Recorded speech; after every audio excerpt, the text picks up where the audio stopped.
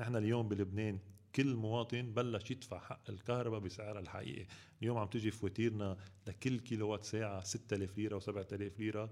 بالمولدات الخاصة حيصير نفس الشيء بموضوع مؤسسة كهرباء لبنان. ما ممكن المؤسسة تستمر بهالأسعار المجانية اليوم. نحن حنصير أمام واقع أنه كل مواطن وكل مؤسسة بيدفعوا السعر الحقيقي للكهرباء، وأمام هالسعر الحقيقي اللي بيوجع ومؤذي وتقيل على الاقتصاد وعلى جيبة المواطن، حيكون موضوع الانرجي افشنسي، فعالية الطاقة وكفاءة الطاقة هي الدواء.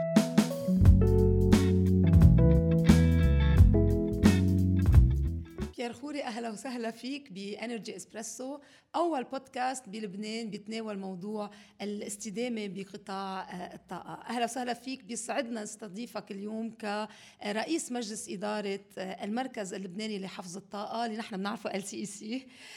اليوم حلقتنا بإنرجي إسبريسو رح يكون عن الطاقة المتجددة، رح نحكي شوي عن الماضي ولكن كمان نركز على اليوم وحاجات المواطنين للطاقات المتجددة ومستقبل الطاقة المتجددة بلبنان. بس قبل ما نحكي بكل هالمواضيع، هيك إذا بتعرفنا شوي عن حالك وعن LCEC. شكرا لوري.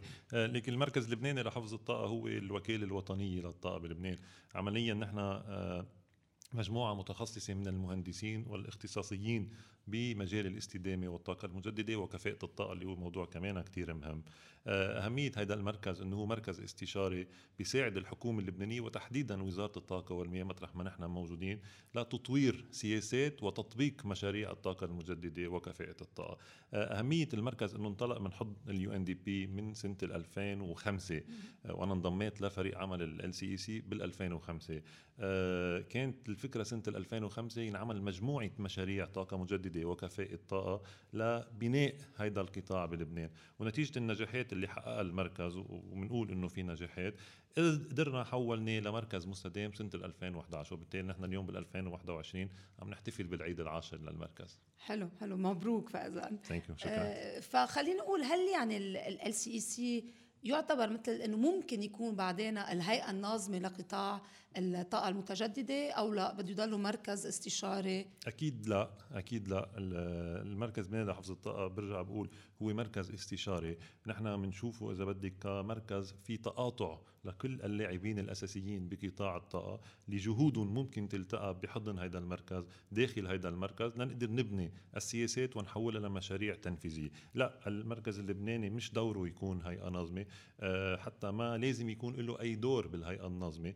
لما بالمستقبل بيصير في تطوير للهيئة الناظمة بلبنان، إذا صار هذا الموضوع، LCEC حيكون داعم ومساند وبيقدم النصيحة التقنية مثل ما بنقدمها اليوم لوزارة الطاقة، بكرة بنقدر نقدمها للهيئة الناظمة كمان. حلو، لأنه هيك للوضوح يعني يعرفوا ضروري المواطنين شو دور LCEC، لأنه على ما يبدو اليوم عم بيكون لكم دور كتير مهم بالطاقات المتجددة. رح نحكي عن هيدا الموضوع، ولكن خلينا قبل نحكي شوي بالماضي، لأنه قلت أنه في فترة 10 سنين ونجاحات وإلى ما هنالك. بقى بعرف واحدة من المشاريع اللي كانت ناجحة، إذا بدي سميها مشاريع، هي القروض الخضراء.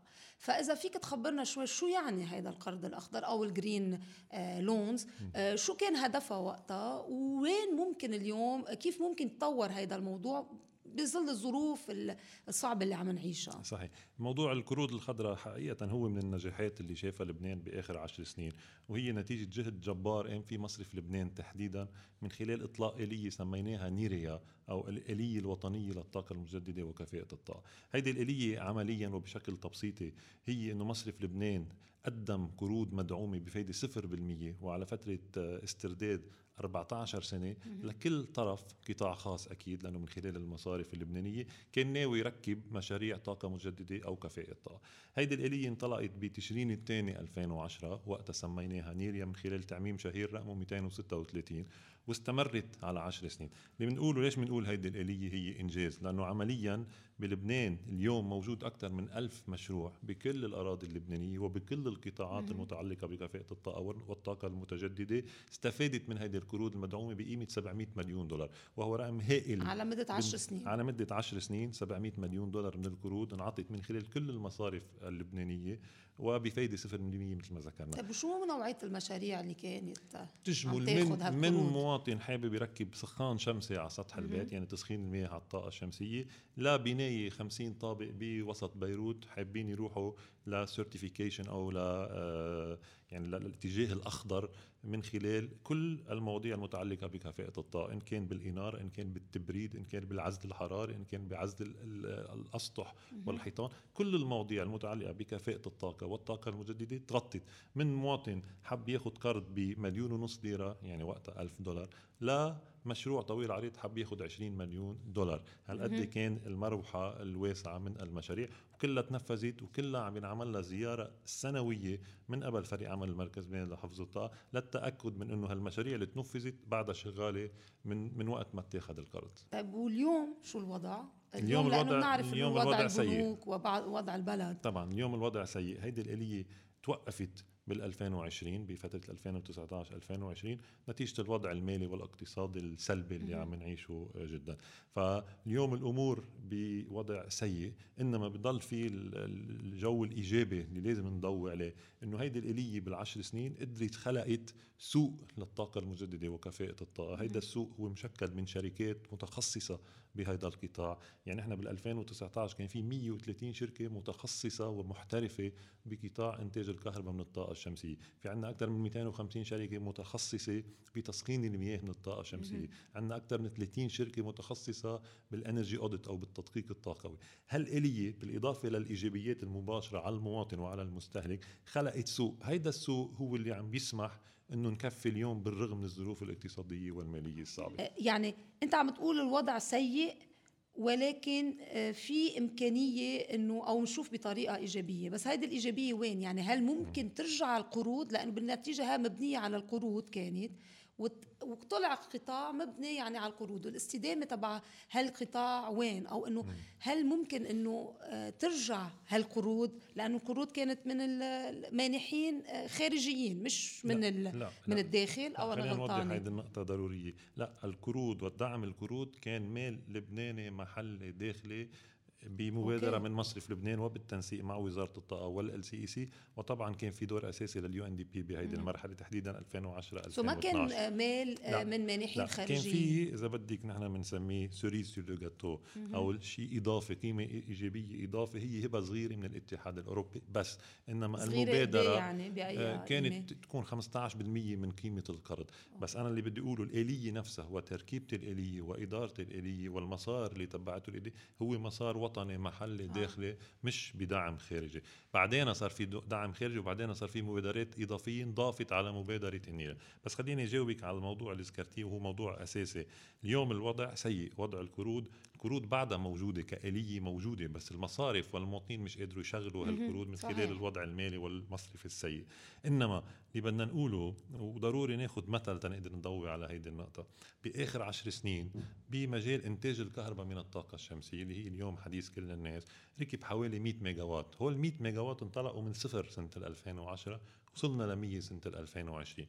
هذا شيء بطيء أو لا شيء ممتاز. إذا صفر ل100 عالميا ممتاز، لأنه كان عم بيزيد السوق كل سنة 160%. لا رقم ممتاز. وهذا نحن عم نشوفه من الوكالة الدولية للطاقة والمركز الإقليمي للطاقة المجددة والوكالة الدولية للطاقة المجددة، كلهم هيدول عندهم وعم بيذكروا هذا الموضوع بتقاريرهم. وعندنا شهادات عالمية إنه لا هذا السوق ممتاز.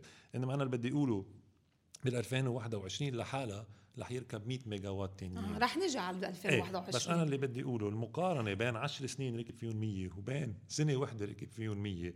بال10 سنين السابقين نتيجة جهود وطنية، بال2021 نتيجة الأزمة تنكون صادقين معها. هاي إيجابيات الأزمة، وهذا اللي دايما بتقوله بالبودكاست. نحن من الأزمة بدنا نخلق الجديد، هو الجديد دايما بنشوفه بس الإيجابية المهمة إنه كل الشغل اللي تراكم بال10 سنين هو اللي سمح لك بهيدي السنة تعمل 2021 من المواصفات للمختبرات للشهادات للبرامج الجامعية والتقنية اللي نضاف لها مواضيع الطاقة. فهيدا التراكم اللي صار بال10 سنين خلينا نوصل اليوم بالأزمة بسهولة أصبحت الطاقة المجددة هي الحل.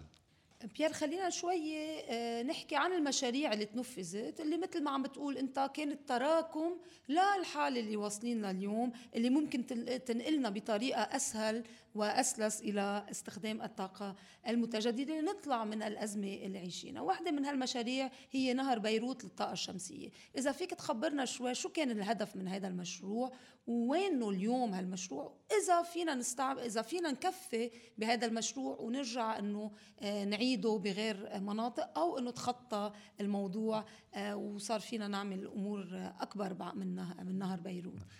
فكرة مشروع نهر بيروت للطاقة الشمسية أو BRSS بيروت ريفر سولار سنيك هي انطلقت من LCEC سنة 2013، وكانت الهدف منها تأمين سوق وتأمين حركة داخل السوق اللبناني للطاقة الشمسية. المشروع هو عبارة عن 1 ميجاوات، يعني عمليا بيأمن كمية كهرباء كافية لإنارة 1000 بيت. المشروع شغال، بلش شغل سنة 2015 ولليوم بعده شغال. هو مملوك من مؤسسة كهرباء لبنان، والكهرباء المنتجة من هذا المشروع عم بيتم ضخها على شبكة مؤسسة كهرباء لبنان وبتتوزع على البيوت المحيطة بطبيعة الحال. الفكرة الأساسية إنه كنا نعمل 10 ميجاوات، يعني تقريبا نأمن كهرباء لحوالي 10,000 بيت. إنما انعمل أول ميجاوات وشفنا أنه حركة السوق تحركت بشكل كبير، وصار في مشاريع مثل مشروع نهر بيروت بكامل المناطق اللبنانية. بالزهراني صار في مشروع بشمال، بطرابلس صار في مشاريع من هيدا النوع وتطورت الأمور. إذن مشروع نهر بيروت هو مشروع نموذجي أطلقناه سنة 2013 وقدر خلق دينامية وصلتنا لل100 ميجاوات اللي هن موجودين اليوم واللي عم يستفيد منهم مئات الألوف من اللبنانيين. يعني بالنتيجة يعني صار في غير مشاريع بتشبه هالمشروع بكل المناطق. طبعا. وقديه عم يستفيدوا كم مواطن نعرف أو كم بيت بيستفيد من هالمشاريع اللي على الطاقة يعني المتجددة؟ عمليا إذا عم نقول كل ميجاوات بيفيدوا حوالي 1000 مواطن، عم نحكي حوالي 100,000 أو 150,000 من اللبنانيين عم بيقدروا يستفيدوا اليوم من مشاريع إنتاج الكهرباء من الطاقة الشمسية. يعني بتوصلهم كهرباء هن بس ما بيعرفوا إنه هيدا أساسا من الطاقة الشمسية. أكيد. لأنه ما فيهم يميزوا. أكيد كل مشروع مرتبط على شبكة الدولة، على شبكة مؤسسة كهرباء لبنان، هو بالتالي بيتوزع حسب المؤسسة كيف عم بتوزع، وبالتالي المستفيد ما بيعرف إذا الكهرباء اللي عم توصل على بيته هي من الطاقة الشمسية أو من الطاقة التقليدية. كتير منيح. يعني بالنتيجة فينا يعني نقول إنه قديه فينا نوسع هذا المشروع وقديه فينا نزيد نسبة الطاقة الشمسية أو الطاقة المتجددة على الشبكة تتعطي كهرباء، لأنه دايما بنحكي إنه الشبكة منا مستعدة أو الشبكة فيها نواقص أو بدها تجديد تقدر تستحمل أو تتحمل إنه يفتلها طاقة متجددة. قديه مزبوط هالحكي اللي بنسمعه، أو إنه شو المطلوب بعد تنفوت أكتر طاقة متجددة على الشبكة؟ لوري خلينا نوضح ونقول إنه اليوم موضوع الطاقة الشمسية مش هو الحل لتأمين الكهرباء أو لانقطاع الكهرباء. الطاقة الشمسية أو الطاقة المتجددة بشكل عام هي قيمة مضافة تنضاف على الكهرباء اللي عم تنتجها مؤسسة كهرباء لبنان. الحل لانقطاع الكهرباء بده يكون من خلال الطاقة التقليدية اللي هي المشاريع أو المعامل الكهرباء تبع المؤسسة. الطاقة الشمسية بتجي كقيمة مضافة بتخفف من الانبعاثات ومن الضرر البيئي وبتزيد كمية الكهرباء بشكل طبيعي. خلينا نقول نحن هدفنا بال2030 نقدر نوصل ل 30% طاقة متجددة بلبنان، وبالتالي 30% من اللبنانيين رح يقدروا يكونوا عم يستفيدوا من هذه الطاقة المتجددة. إنما 70% من حاجات اللبنانيين بدها تيجي نرجع نقول من الطاقة التقليدية. مشان هيك هذا الموضوعين بده يمشوا بخط موازي بين مؤسسة كهرباء لبنان وبين الشغل اللي عم بيتم تطويره بالطاقات المتجددة. يعني ما في شيء اسمه انه 100% كهربتنا بتكون على الطاقة المتجددة. أكيد تقنيا لا. عم نحكي. أكيد لا، تقنيا ما بتزبط، فنيا ما بتزبط، يعني هندسيا وعلى مستوى الشبكة ووضع الشبكة بلبنان، ماليا ما بتزبط. ففي كتير عوائق بيخلوا هذا الموضوع هو أكتر شيء حلم، يعني وأقرب للحلم منه للواقع. الهدف نقدر نعمل 30% بال2030. 30% يعني حوالي 1000 ميجاوات، وبالتالي بدنا نشوف تقريبا 1000 مشروع مثل نهر بيروت موزعين بكل الأراضي اللبنانية. طيب بالحديث عن هالموضوع كمان كان في مشاريع تانية اللي هي مشروع الطاقة الشمسية تقريبا 180 ميجاوات. هذا المشروع اليوم وين صار؟ يعني ما سمعنا انه في اي عقود انعطت للشركات الخاصة لإنتاج هال 180 ميجاوات. فينا نعرف المشروع اساسا وين صار اليوم وكيف رح يكمل؟ المشروع هذا كمان ضحية الوضع الاقتصادي والمالي اللي عم نعاني منه من سنة 2019. هو 180 ميجاوات فكرتهم يكونوا موزعين بكل المحافظات اللبنانية، وبالتالي بيتم وصلهم على شبكة مؤسسة كهرباء لبنان لا توزيعهم على الناس بالضياع وبالأقضية اللي هن موجودين فيها. المشروع انطلق سنة 2017-2018 وتطور، واليوم وصلنا لآخر 12 عرض موجودين بوزارة الطاقة والمياه، وعم بيتم مراجعتهم من قبل وزارة المالية ليتم إمضاء توقيع العقود مع الشركات الرابحة. المشكلة الأساسية اليوم هي مشكلة التمويل بده يكون تمويل خارجي، واليوم التمويل الخارجي مش متوفر. بمجرد ما يكون في حل للوضع المالي بشكل عام بيكون التمويل متوفر، وبالتالي هذه المشاريع فيها تتحول بفترة 6 أشهر لمشاريع حقيقية موزعة بالمناطق بيقدر يستفيدوا منها اللبنانيين بكل المناطق اللبنانية.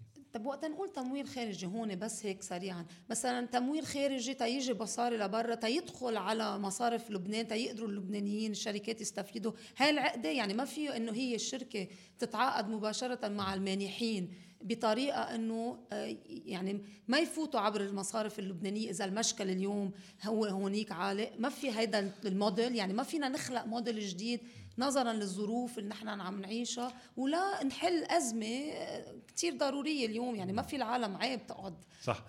ساعات بلا كهرباء. يعني لا تلكي الموديل أو النموذج المالي اللي بده يعتمد فيه مشكلتين اليوم. أول مشكلة إنه الشركة اللي بدها تبني محطة الطاقة الشمسية مش قادرة تاخد قرض من المجتمع الدولي من برا، ما بيقدروا لأنه ما بيقدروا يردوه، فيهم ياخدوه بالفريش دولار بس ما بيقدروا يردوا المصاري بالفريش دولار. هيدي أول مشكلة أساسية. وثاني مشكلة أساسية، ما حدا اليوم من مؤسسات التمويل الدولية مستعد يمول مشروع بلبنان نتيجة الريسك، نتيجة الوضع التصنيف المالي للبنان. وبالتالي هول المشكلتين الأساسيتين إذا هدول انحلوا وبالتالي صار في ثقة بالوضع اللبناني، الشركات اللبنانية مرتبة ومؤهلة وقادرة عندها علاقاتها مع مؤسسات التمويل الدولية تقدروا يمولوا هالمشاريع ويحولون لحقيقة بأسرع وقت.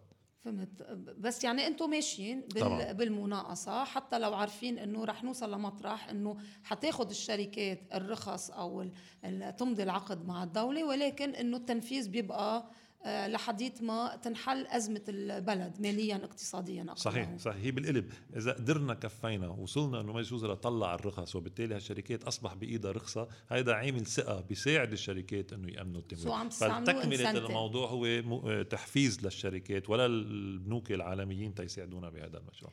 طيب عم تحكي عن الشركات الخاصة ونحن بنعرف انه في مشروع القطاع او الكهرباء على الطاقة الهوائية اللي هي كانت اول مشروع اذا فينا نقول لانتاج الكهرباء من قبل القطاع الخاص وما بقى محصور بشركة كهرباء لبنان. اليوم اذا فيك هيك سريعا تخبرنا عن المشروع، ولكن بهمنا مستقبل هذا المشروع. صحيح. كمان بال2018 الحكومة اللبنانية مضيت 3 عقود مع 3 شركات من القطاع الخاص، وكمان هيدي سابقة تاريخية إيجابية بتاريخ لبنان لإنتاج 226 ميجاوات من الطاقة الهوائية. يعني كمان كمية كهرباء يمكن بتفيد طرابلس وقضاء عقار ومحافظة عقار، يعني كمية كبيرة من الكهرباء وإلى إفادة كمان على المستوى المحلي. كون هالمشاريع اللي بدها تتعمر بشمال لبنان بمنطقة عقار تحديدا، استعمال الكهرباء المنتجة حيكون بهيدي المناطق، وبالتالي رح تعمل نمو وتطوير لهيدي المناطق تاريخيا معزولة عن الواقع اللبناني. أهمية هذا المشروع قانونيا أنه هو أول مرة بتاريخ لبنان بيدخل القطاع الخاص لإنتاج الكهرباء في 3 شركات فيها مهندسين لبنانيين إنما عندهم شركاء عالميين. كمان هيدي شغلة إيجابية لأن بيصير في نقل للمعلومات والخبرة من العالم للبنان. توقف إذا بدك كلمة الأسلس نقول تأخر 2 سنين لأنه كمان موضوع التمويل أساسي، إنما اللي فينا نقوله بهذا المشروع بالذات بعكس الطاقة الشمسية تمويله مأمن، يعني في مصارف عالمية وافقت على التمويل. صحيح. إنما ناطرة الوضع الاقتصادي. نعرف إنه عم نرجع نكرر ونقول إنه كل مرتبط بالوضع الاقتصادي، إنما أي إشارة إيجابية بالوضع الاقتصادي على الماكرو ليفل على المستوى الكبير حتخلي هالمشاريع تكون أول مشاريع تتحول لحقيقة وتساهم بحل مشكلة الكهرباء ولو جزئيا. يعني فينا نقوله انه اول ما تتحسن الامور، اول ما يكون في بوادر انه الحكومه جديه بالاصلاحات وبكل شيء، في مشاريع جاهزه تنطلق مباشره. الهواء مثل ما عرفنا التمويل جاهز ناطر. صح. بس هلا قد ايه بينطروا الممولين بهالحاله؟ الممولين بينطروا طالما في هيدا المشروع انعمل بشكل جدي.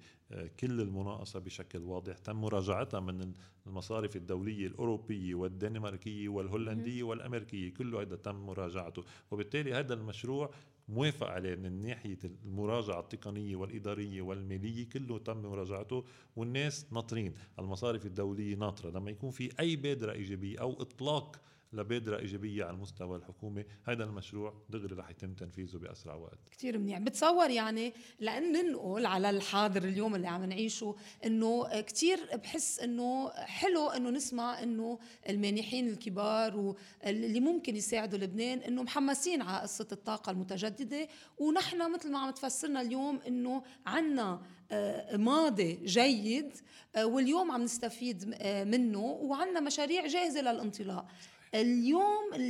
بس قبل كل هالمشاريع عم نحس انه المواطن هو اللي عم بيبادر بطريقة ما اليوم، انه شايف انه ما عندي كهرباء خليني نروح على الطاقة المتجددة. وبعرف انه ال LCEC لها دور بهيدا الموضوع، فخلينا اليوم بس نفسر للمواطنين. اذا انا مواطنة بدي احط طاقة متجددة أو طاقة شمسية ببيتي لأنتج كهرباء لبيتي، تأتخلى عن السعر الكبير على كهرباء الموتور، أو لأنه كهرباء الدولة ما عم تجي. شو دور ال LCEC؟ شو لازم المواطن يعمل؟ وشو المخاطر الموجودة اللي لازم يتفاداها المواطن؟ إذا فيك تعطينا هيك خارطة طريق بهالخصوص يعني. أكيد على السريع. اليوم المركز اللبناني لحفظ الطاقة شغلتنا ك LCEC نحاوط هيدا السوق من كل الميلات. المواطن لما يكون عم بيركب نظام طاقة شمسية عم بيكون عم بيركب نظام شغال وما ينتزع ومحترف وبمواصفات ومعايير مهمة. هيدا شغلنا الأساسي. شغلنا الأساسي مع كل الشركاء الوطنيين والعالميين إنه نطور هيدا السوق ونحميه على مستوى المهندسين يكونوا محترفين وعندهم خبرة كافية، على مستوى التقنيين يكونوا مدربين وأخذين الشهادات بهذا الموضوع، على مستوى استيراد البضاعة. اليوم عم نشوف بضاعة سيئة بالسوق. الهدف الأساسي والشغل الأساسي اللي بنعمله مع معهد البحوث الصناعية تحديدا هو إنه كل بضاعة عم تجي على لبنان ينعمل لها تيستينج، ينعمل لها تجارب تتأكد إنه بضاعة جيدة، ما تكون بضاعة سيئة عم تركب ببيوت الناس وعم تخرب ببيوت الناس. هيدا شغلنا الأساسي. هيدا الاحتضان اللي بنعمله على المستوى التقني والمستوى التعليمي ومستوى التدريب تيكون كل شيء جاهز. اليوم مثل ما قلت الناس كلها عم تتوجه على الطاقة الشمسية، لأن على المستوى الفردي الناس بحاجة للكهرباء وهذا شيء مفهوم وطبيعي. هدفنا يكون هالتوجه هو توجه من خلال شركات محترفة، من خلال مهندسين مرتبين يقدروا يأمنوا الخدمة اللي بحاجة لها الناس. هذا عم نشهده هيدي السنة ورح يستمر بالسنين الجاية. الفرق الكبير هو بده يكون من خلال المشاريع الكبيرة اللي ذكرتيها، أن كان بطاقة الهواء أو بالطاقة الشمسية 180 ميجاوات أو غيرها. هول اللي رح يقدروا يعملوا الفرق الكبير تنأمن كهرباء نظيفة للناس من هلأ لل10 سنين إلى 2030. طيب يعني اللي عم بحط هو طاقة شمسية ببيته وعم بينتج كهرباء، إذا وصل لمطرح وصار عنده إنتاج أكتر من حاجته، شو بده يعمل فيهم؟ في ببساطة يربط على مؤسسة كهرباء لبنان من خلال آلية التعداد الصافي الموجودة بلبنان من سنة 2011، وكل الكمية الإضافية اللي عم بيقدر ينتجها ومنه بحاجة لها بيضخها على مؤسسة كهرباء وبيرجع بيستفيد منها بوقت تاني. هيدي الآلية موجودة طبيعيا وبشكل خلينا نكون واضحين. طالما ما في كهرباء يعني لما يكون في تقنين من قبل المؤسسة هيدي بتصير أصعب أو تصير غير عملية، إنما هيدا الواقع الحالي. النقطة المهمة اللي لازم نضوي عليها إنه اليوم كل إنتاج كهرباء للاستعمال الخاص مش هو مضمون بالقانون ومش بحاجة لأي رخصة من أي طرف، وبالتالي كل مواطن مشجع ومطلوب منه المعنى الإيجابي أنه يتوجه لإنتاج الكهرباء من الطاقة الشمسية. بيير هيدي نقطة كتير مهمة اللي قلتها، أنه المواطن ما بحاجة لإذن، بس شو هو بحاجة هالمواطن تيقدر أنه يحط طاقة شمسية عنده لحاجاته الخاصة. أكيد. هيدي هلا بتعرفي هذا الموضوع أخذ فورة كبيرة خاصة بهالكم شهر اللي راح فيهم صار فيهم انقطاع كهرباء كتير. اليوم بكل وضوح القانون بلبنان بيسمح للمواطن لحديد ميجا ونص يستعمل الطاقة الشمسية لإنتاج الكهرباء بدون أي إذن أو رخصة من أي طرف الكين، وبالتالي مش بحاجة لأي موضوع. خليني هون، شو يعني ميجا ونص؟ لأنه نحن ما بنعرف شو يعني ميجا ونص. ميجا ونص هو رقم كبير، وبالتالي أي مواطن عم بيكون يعني ميجا ونص يعني حوالي البناية كلها، يعني أكتر بكتير من بناية كلها. مثل ما قلنا نهر بيروت هو 1 ميجا بكفي 1000 بيت. أوكي. ميجا ونص عم نحكي حوالي 1500 بيت، سو رقم كتير كبير. وبالتالي القانون بيسمح للمواطنين وللشركات يركبوا الطاقة الشمسية وبيدعم هذا الموضوع. وبالتالي ما في داعي لأي رخصة من أي طرف. نقطة تانية كتير مهمة خاصة بالموضوع المنزلي وعلى مستوى البنايات والأسطح وغيره، كمان التنظيم المدني، المجلس الأعلى للتنظيم المدني بيسمح إنه كل بناية ارتفاعها أقل من 15 متر يتحط على سطحها 3 أمتار من ألواح الطاقة الشمسية، وكل بناية أكثر من 15 متر 4 أمتار ونص. وبالتالي كمان التنظيم المدني من ناحية الشكل ومن ناحية التنظيم المديني سامح إنه يركب طاقة شمسية.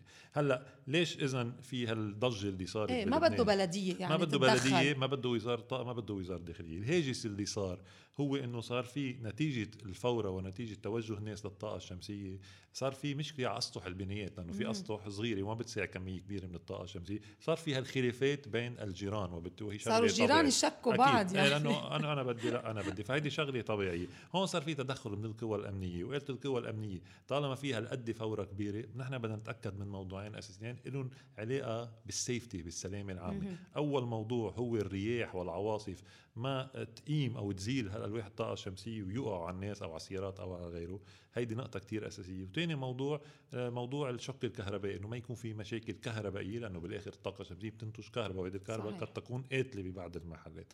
هيدول النقطتين صار في هاجس من قبل القوى الأمنية، ومنشان هيك انعملت آلية، وهيدي الآلية اليوم منفذة وموجودة بوزارة الطاقة. عنصرين أساسيين بهيدي الآلية، إنه يكون في تقرير موقع من مهندس مدني أو ميكانيكي لموضوع الويند لود، يعني قوة الرياح ومقاومة الألواح الشمسية للرياح. وتاني موضوع تقرير موقع من مهندس كهرباء لموضوع الالكتريكال هازارد أو الأخطار الكهربائية.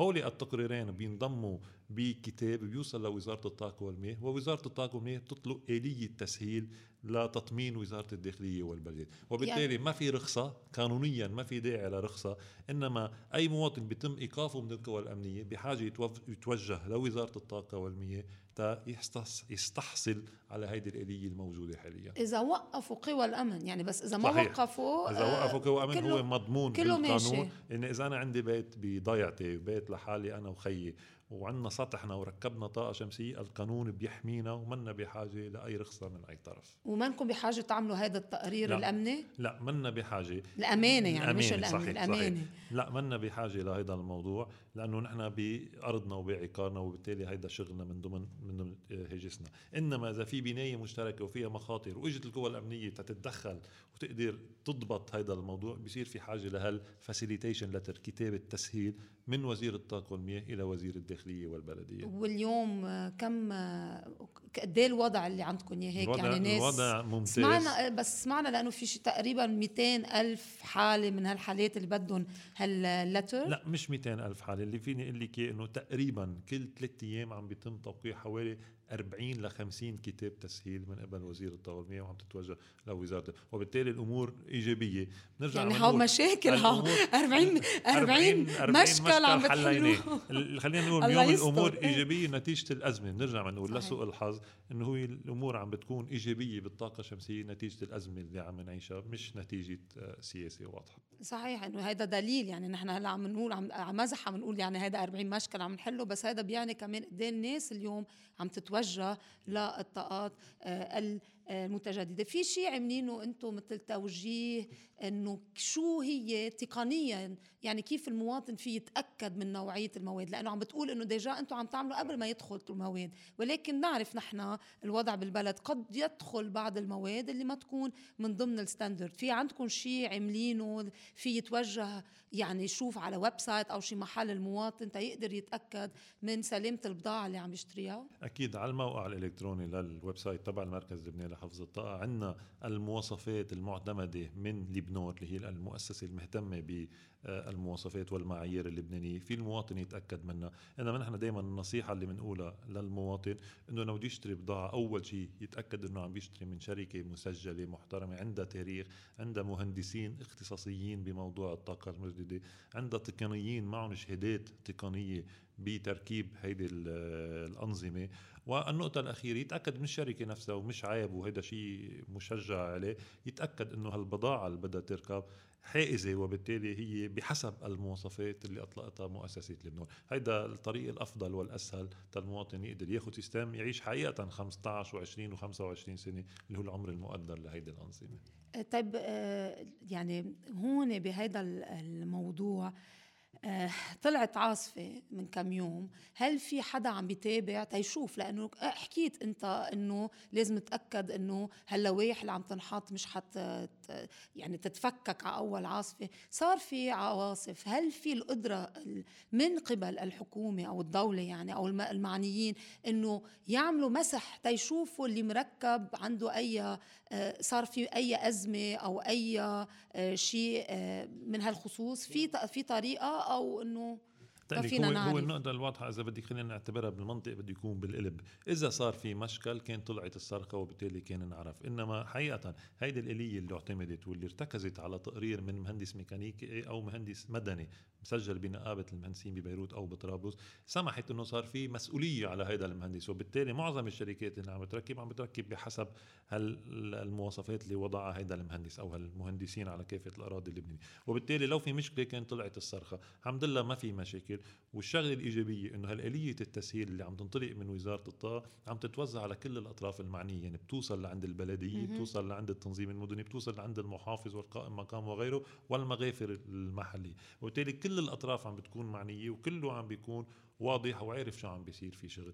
ما بيمنع انه قد يصبح هناك مشكل مثل اي نظام تقني اخر، انما في متابعه دائمه بين الوزارات وبالتنسيق مع الاطراف المعنيه. بنرجع بنذكرون بين لبنان ونقابتي المهندسين ومعهد البحوث الصناعيه والLCEC.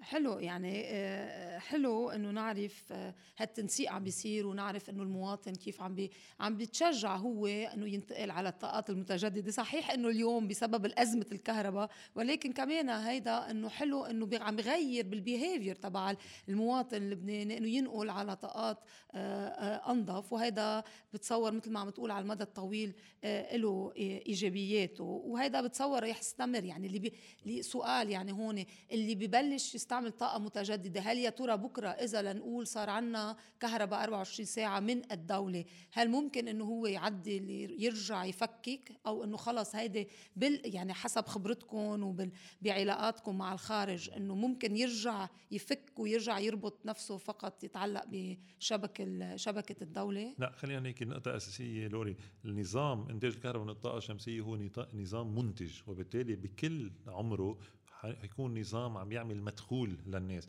هلا اليوم عم بينتج لاستهلاك الشخصي على مستوى بيتي لانه في مصيبه، بس بكره بعد سنه او سنتين رح يصير نظام بفوت لي مصاري اذا بضخه على شبكه مؤسسه. وبالتالي هيدا النظام هو ثروه، هو مثل السياره، مثل اي شيء له قيمه داخل بيتي. المحافظه عليه موضوع اساسي، واستعماله بالشكل المناسب بيساعدني كقيمة مضافة مالية مش بس بيئيا. أكيد الهاجس البيئي أساسي، وهذا اللي بيحركنا نحن أساسا من 10 سنين و15 سنة، بس بالنسبة للمواطن مفهوم وطبيعي أنه يكون هذا الهاجس هو هاجس مالي، وهذا النظام بكل الأحوال حيكون له قيمة مالية مضافة على مستوى المواطن. شكرا، لأنه هذه نقطة كتير مهمة وبتصور أنه بتهم المواطن. قبل ما نختم حلقتنا اليوم، خليني أسألك عن خطة LCEC لمستقبل الطاقة المتجددة في لبنان. شو خططكم المستقبلية؟ بالختام ما بدي أرجع أقول أنه الطاقة المجددة هي حتكون جزء أساسي، وهي أصبحت جزء أساسي بتأمين الكهرباء للناس، هذا شيء واضح. إنما هي من الوحيد. الطاقة التقليدية هي أولا، طاقة تقليدية أولا، ومن ثم الطاقة المتجددة. النقطة الوحيدة اللي بحب ضوي عليها وبحب أختم مع أنه هي يمكن فيها تكون بداية حديث، هو موضوع فعالية الطاقة. نحن اليوم بلبنان كل مواطن بلش يدفع حق الكهرباء بسعرها الحقيقي. اليوم عم تجي فواتيرنا لكل كيلووات ساعة 6000 ليرة و7000 ليرة بالمولدات الخاصة. حيصير نفس الشيء بموضوع مؤسسة كهرباء لبنان. ما ممكن المؤسسة تستمر بهالأسعار المجانية اليوم. نحن حنصير أمام واقع أنه كل مواطن وكل مؤسسة بندفعوا السعر الحقيقي للكهرباء، وأمام هالسعر الحقيقي اللي بيوجع ومؤذي وتقيل على الاقتصاد وعلى جيبة المواطن، حيكون موضوع الانرجي افيشنسي، فعالية الطاقة وكفاءة الطاقة هي الدواء اليوم. وب10 سنين الجايين كثير من التركيز داخل LCEC هو على الحلول المتعلقة بكفاءة الطاقة، توفير الطاقة من الإنارة للبراد للمكانات الصناعية الهائلة بالمصانع. فعالية الطاقة هي الدواء الأساسي، الطاقة التقليدية ثانيا، والطاقة المتجددة اللي حكينا عنها كتير هي ثالثا.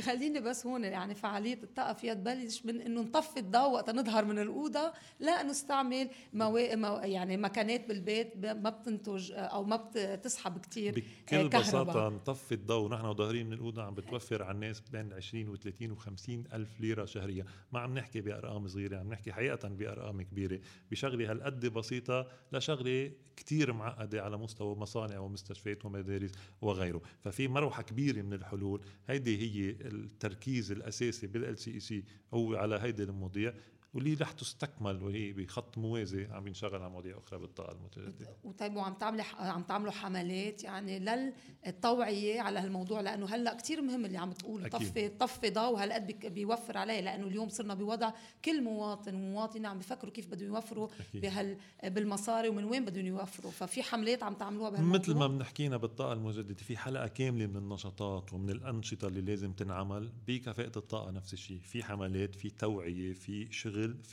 شغل مع المهندسين، في شغل بالمواصفات، في شغل بالحلول التقنية والهندسية. هيدي الحلقة المتكاملة من النشاطات هي اللي حقيقة ممكن تبين نتيجة ببكرة وبعد شهر وبعد 10 سنين.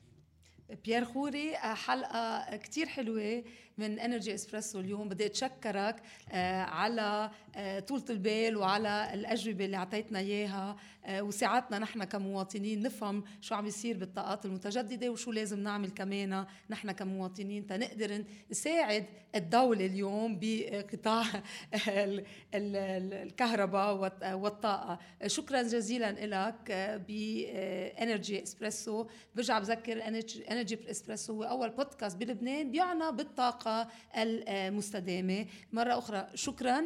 وكمان بدي أذكر الجميع أنه يشتركوا بقنواتنا تيقدروا يسمعوا أو يحضروا الحلقة. شكرا لك، يعطيك العافية.